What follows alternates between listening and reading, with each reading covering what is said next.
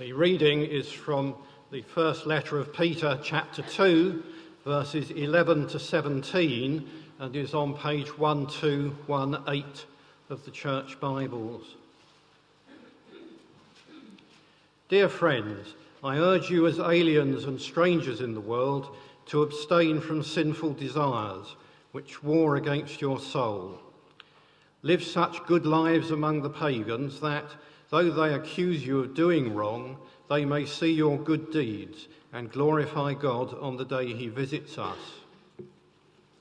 Submit yourselves for the Lord's sake to every authority instituted among men, whether to the king as the supreme authority, or to governors who are sent by him to punish those who do wrong and to commend those who do right. For it is God's will that by doing good you should silence the ignorant talk of foolish men. Live as free men, but do not use your freedom as a cover-up for evil. Live as servants of God.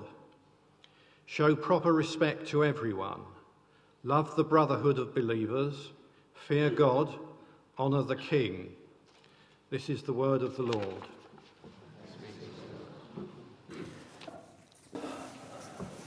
Good. Well, rather than explain the passage we had read, I'm just going to show how the Queen's life illustrates it. That's where I think she draws her inspiration for the kind of public service she has given throughout her whole life. So today it's the Queen's faith on her 90th birthday.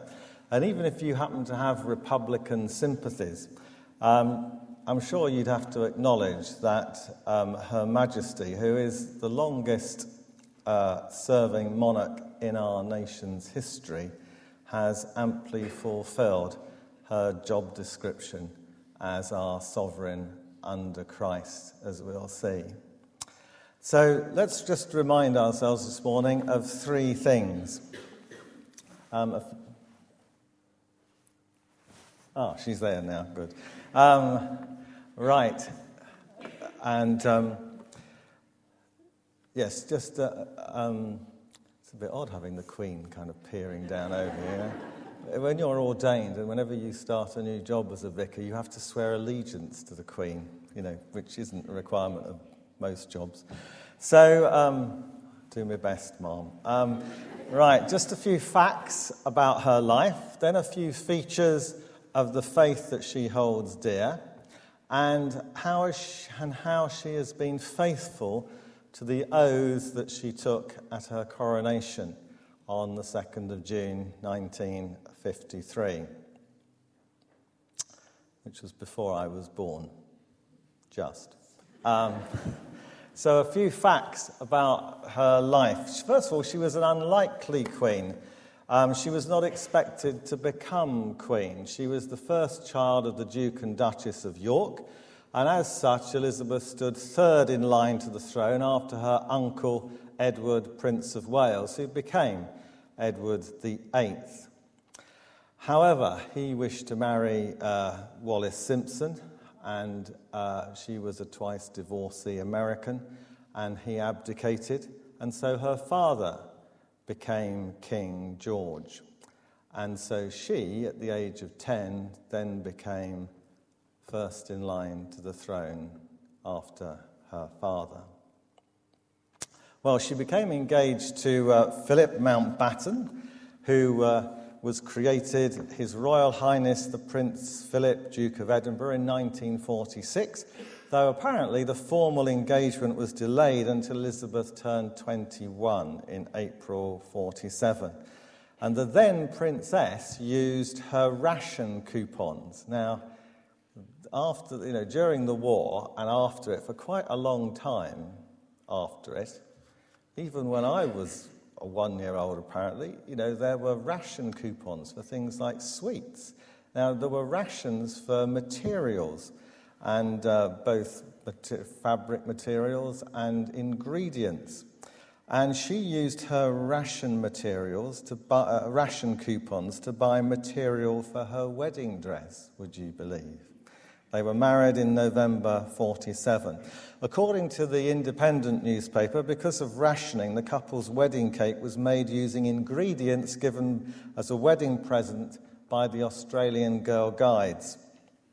The cake was baked by McVitie's, who I think were in Reading. She's been a working mother, but she does have quite a bit of what I believe in those kinds of circles is described as a little help in the home. The Queen and her husband, of course, have 4 children. Prince Charles and Prince Anne were born before she became Queen, and Prince Andrew and Prince Edward were obviously born subsequently. The year 1992 spelled disaster for the Queen. A fire broke out in Windsor Castle, and the respective marriages of 3 of her children, Charles, Andrew and Anne, all broke down. The Queen deemed this her annus horribilis, horrible year. The Queen has answered more than 3.5 million items of correspondence during her reign so far. She sent more than 180,000 telegrams to centenarians in the UK and the Commonwealth. She's also sent over 500,000 telegrams to couples in the UK and the Commonwealth who are celebrating their diamond wedding anniversary. She's penned more than 50,000 Christmas cards and given upwards of 90,000 Christmas puddings away. She has, of course, a love of corgis. Apparently I learnt last night, the only kind of animate kind of being in the room when she has her weekly audience with the Prime Minister, or he has his weekly audience with her, really. It's that way round. The only other people they're not people. The only other things there are the corgis, apparently. So, as John Major said on telly last night, they're privy to all the state secrets. Well, the first corgi she had was given to her when she was 18 in 1944, and the corgi was called Susan and accompanied her on her honeymoon to Broadlands, just outside Romsey. And since then, most of her corgis have been the descendants of this one called Susan. She has, as I said, she has a weekly meeting with the Prime Minister. Her first Prime Minister was Sir Winston Churchill. I'm sure you can recite the list. And she now meets with David Cameron on a Wednesday evening.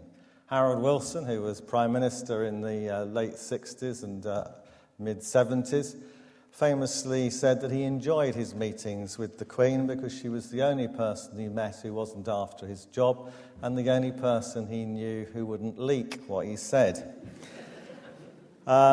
She is our 40th monarch since William the Conqueror was crowned Christmas Day in 1066, and only 5 other kings and queens in British history have reigned for 50 years or more. You could probably tell me who they are, couldn't you? I wonder whether you'd do better than the kids if I were to ask you. So why don't I try it? Let's try and see if you know who the 5 monarchs are who've reigned more than 50 years. The easiest one... Victoria, right, well done, that's the easiest. That's right, the one who went mad. Okay, change the names a bit, and then you've got to get the right number. Yeah, it gets harder then, doesn't it, really?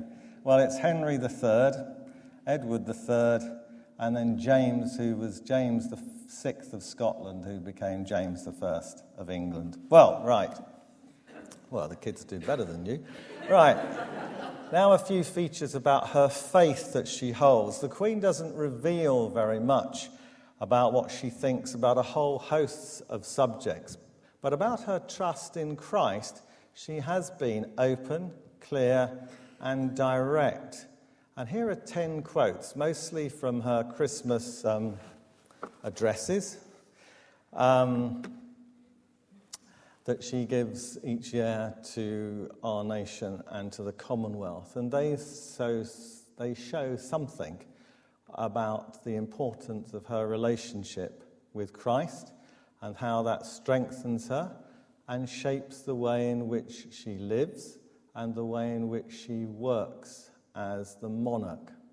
First of all, putting her service in the hands of God. In 1947, when she was 21, she did a radio broadcast, and she said this: "I declare before you all that my whole life, whether it be long or short, shall be devoted to your service and to the service of our great imperial family, to which we all belong. But I shall not have strength to carry out this resolution alone, unless you join it with me, as I now invite you to do. I know that your support will be unfailingly given. God help me to make good my vow, and God bless all of you who are willing to share it." Then, the only way to live her life. I know just how much I rely on my faith to guide me through the good times and the bad. Each day is a new beginning. I know that the only way to live my life is to try to do what is right, to take the long view, to give of my best in all that the day brings, and to put my trust in God. 2002. And then, why Jesus is unique. Although we are capable of great acts of kindness, history teaches us that we sometimes need saving from ourselves, from our recklessness or our greed. God sent into the world a unique person, neither a philosopher nor a general, important though they are, but a saviour with power to forgive. 2011. And what sustains her in difficult times, in her horribilis? To many of us, our beliefs are of fundamental importance. For me, the teachings of Christ and my own personal accountability before God provide a framework in which I try to lead my life. I, like so many of you, have drawn great comfort in difficult times from Christ's words and example. 2000. And how Christ is the inspiration in her life. In 2014. For me, the life of Jesus Christ, the Prince of Peace, whose birth we celebrate today, is an inspiration and an anchor in my life, a role model of reconciliation and forgiveness. He stretched out his hands in love, acceptance, and healing. Christ's example has taught me to seek, to respect, and value all people of whatever faith or none. God's gift of reconciliation in 1976, a particularly difficult time. The gift I would most value next year is that reconciliation should be found wherever it is needed. A reconciliation which would bring peace and security to families and neighbours at present suffering and torn apart. Remember that good spreads outwards, and every little does help. Mighty things from small beginnings grow, as indeed they grew from the small child of Bethlehem. And then she points out that Jesus gives us strength to follow him. Christ not only revealed to us the truth of his teachings, he lived by what he believed and gave us the strength to try to do the same. And finally, on the cross, he showed the supreme example of physical and moral courage. And how God restored love to our lives through Jesus. This is the time of year when we remember that God sent his only Son to serve, not to be served. He restored love and service to the centre of our lives in the person of Jesus Christ, 2012. And the challenge to Christian discipleship in 1980, the year after the biggest bomb attack on British troops in Northern Ireland, who killed 18 of them, and also at the same day how the Provisional IRA blew up a fishing boat in which Lord Mountbatten, her cousin, was one of those who was killed, along with a couple of teenage lads. In difficult times, we may be tempted to find excuses for self-indulgence and to wash our hands of responsibility. Christmas stands for the opposite. We need to go out and look for opportunities to help those less fortunate than ourselves, even if that service demands sacrifice. And final quote, why no one is beyond God's love in 2013. For Christians, reflection, meditation and prayer help us to renew ourselves in God's love as we strive daily to become better people. The Christmas message shows us that this love is for everyone. There is no one beyond its reach. So we've seen some facts about her life, some features about her faith, and now how she's been faithful to the oaths that she took at her coronation in June 1953. And it's from those that we have quite a lot to learn. The coronation was a momentous event. Although the BBC started broadcasting in 1936, not many people had televisions, and in the 2 months up to the coronation, more television sets were bought than at any 2-month period since then. In fact, more than half of the population, 27 million, watched the coronation on TV. They didn't have to choose which channel. There was only one channel, BBC One. ITV came in 1956. So people gathered in each other's homes to watch the coronation, and another 11 million listened to it on the radio. But the significance of the event is not that a lot of people watched it or enjoyed the grandeur. The significance lies not in the display of symbols and the stunning robes, although they're not without their significance. The significance lies in the Queen's understanding of what she was committing herself to do. Every element of the service pointed in one direction, that she was vowing to serve her people under God. The Queen understood that her authority was not conferred by Parliament, nor inherited from her earthly father, but came from God, and it was to him that she would ultimately be accountable. The words of the service, the symbols, and the rituals of the coronation service were devised in AD 973, would you believe? They were designed to highlight the values that monarchs should seek to uphold, the kind of person they should seek to be, and the priorities of the heavenly king they would pledge themselves to serve.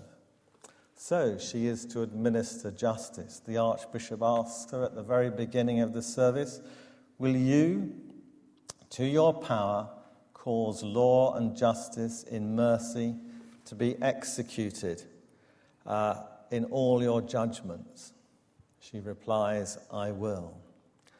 As sovereign, she is also entrusted to preserve and to protect the Christian gospel and the church. The Archbishop says, will you, to the utmost of your power, maintain the laws of God and the true profession of the gospel? Will you, to the utmost of your power, maintain in the United Kingdom the Protestant Reformed religion established by law? And that's what the Church of England is actually meant to be, although we've not made it easy for her. But in turn, because the Protestant Reformed religion does permit freedom of conscience, freedom of worship, even if people choose to worship a distorted view of God or a wrong view of God, that under that tolerance, other faiths, other denominations are able to exercise their freedom of worship. And she says, all this I promise to do. in a venue. You just imagine, sort of, if you could kind of rob everybody at a coronation, I reckon there's billions of jewellery there. I mean, there's one, just in one of her bits, which is probably worth 500 million quid. And it's at the end of a pole. And it's detachable. It can become a brooch. I mean, imagine me walking around with a 500 million quid brooch. Anyway, but although, there are millions of pounds, probably $1 billion, I reckon, of pounds of jewellery in the place, we have the giving of the Bible. And the Archbishop says these words: "Our gracious Queen, to keep your majesty ever mindful of the law and the gospel of God as the rule for the whole life and government of Christian princes, we present you with this book, the most valuable thing this world affords." You can see, there it is, it's the red one, and we'll pick out one or two of the other things that she has. And then the moderator of the Church of Scotland continues in this presentation. He says to her of the Bible, "Here is wisdom. This is the royal law. These are the lively oracles of God." She's crowned with the St. Edward crown.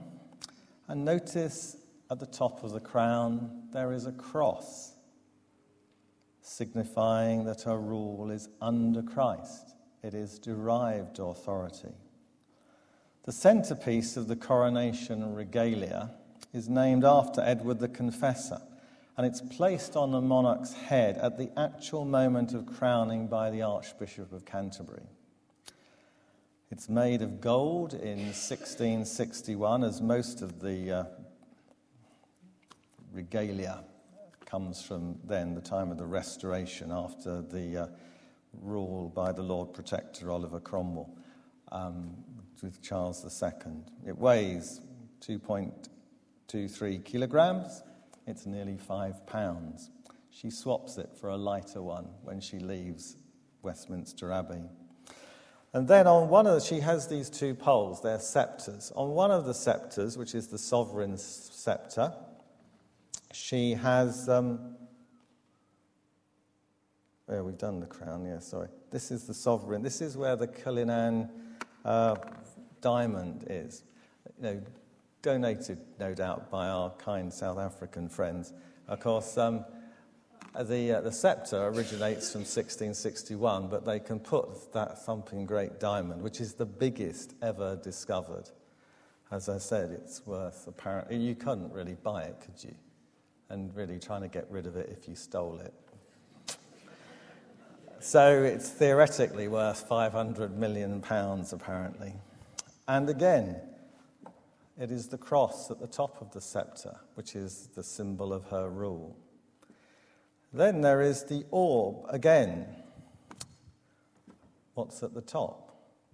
"Receive this orb set under the cross," says the Archbishop, "and remember that the whole world is subject to the power and empire of Christ our Redeemer." And then there are a number of swords which are in use on the day. The sword of spiritual justice, the sword of temporal justice, and the sword of mercy. All law is done in the Queen's name, whether there are 3 legislative bodies in the country. There is the House of Commons, the House of Lords, and the General Synod of the Church of England. They all put up measures which become acts of Parliament. And again, these swords date from the middle of the 17th century.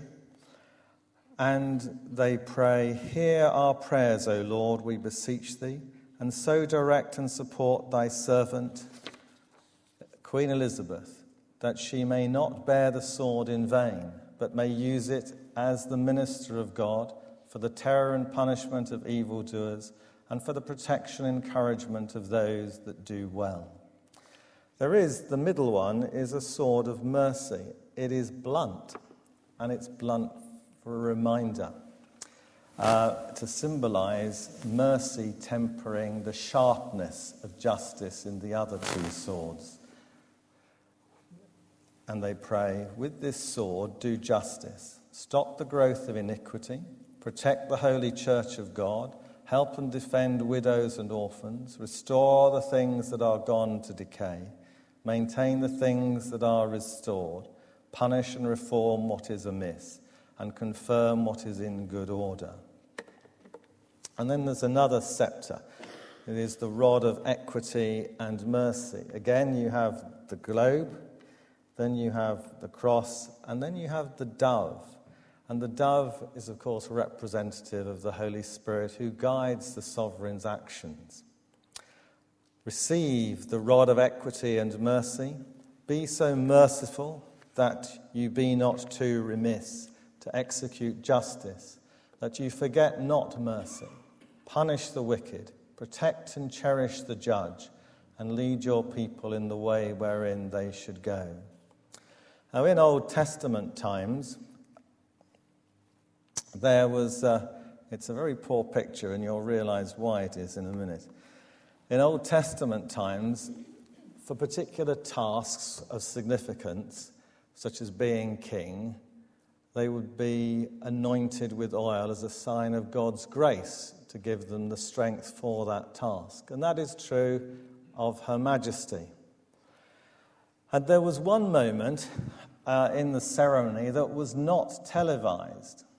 It was considered too sacred to show.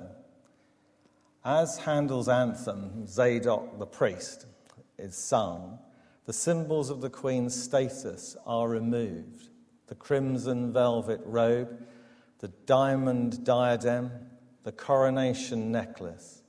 And then there she is in a simple white dress. I mean, she looks like a bride, young, beautiful, and delicate, except that the dress is far less elaborate than her wedding gown.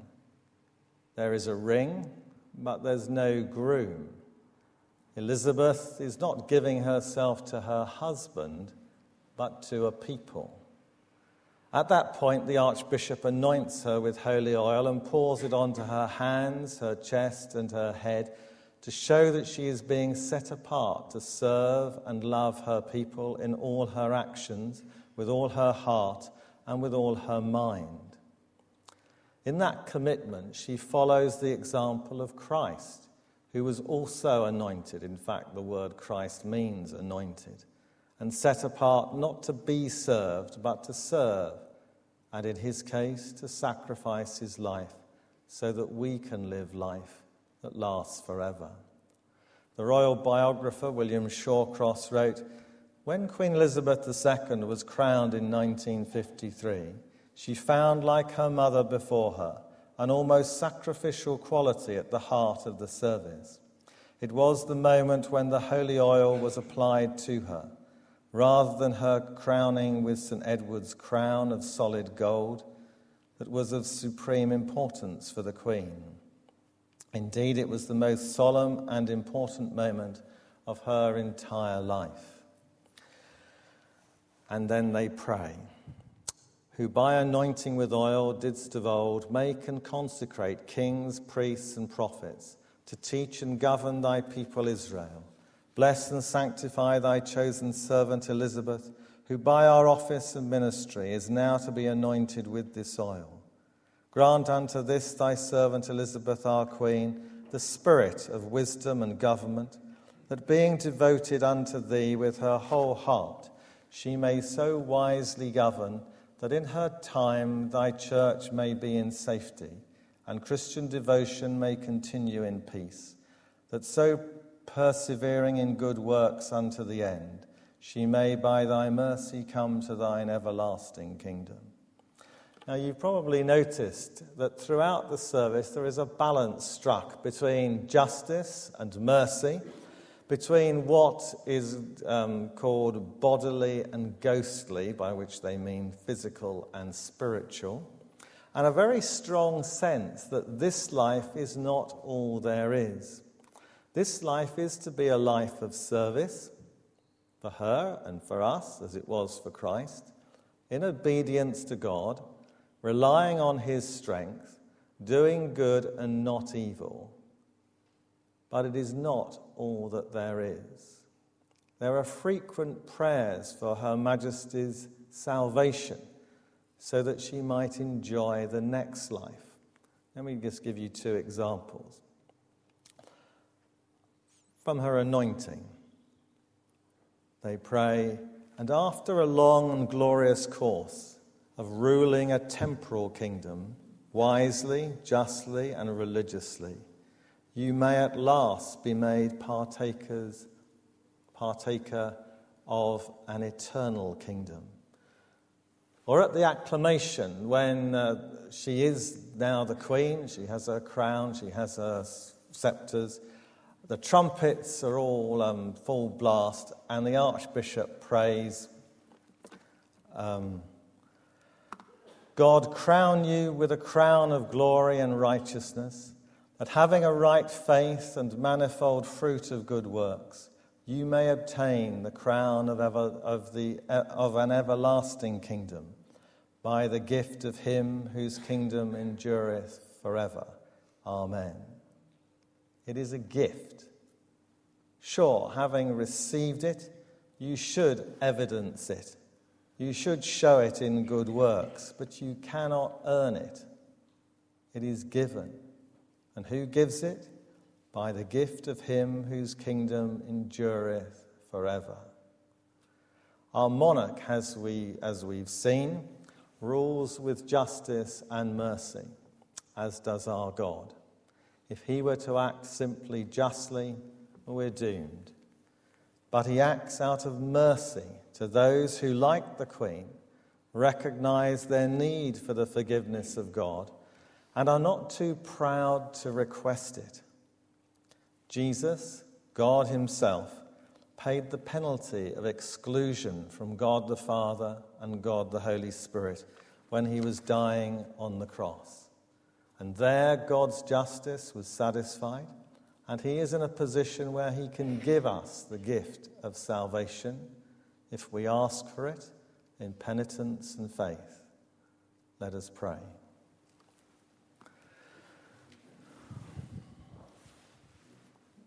At the close of the coronation service, the Archbishop prays a prayer which we can equally make our own.